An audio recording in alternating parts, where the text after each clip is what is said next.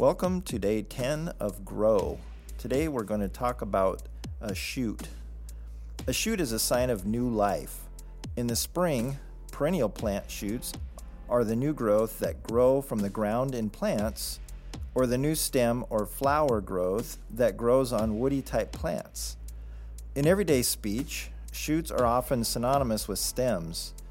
Stems, which are an integral component of shoots, provide a starting point for buds, fruits, and leaves. In Isaiah chapter 11, verse 1, it says, "Out of the stump of David's family will grow a shoot, yes, a new branch bearing fruit from the old root." In this verse, the shoot is referring to Jesus. God chose to bring Jesus out of an established root system that was going to bear an abundance of fruit like never seen in history.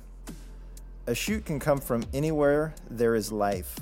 A shoot can be considered a change or shift into something new and beautiful.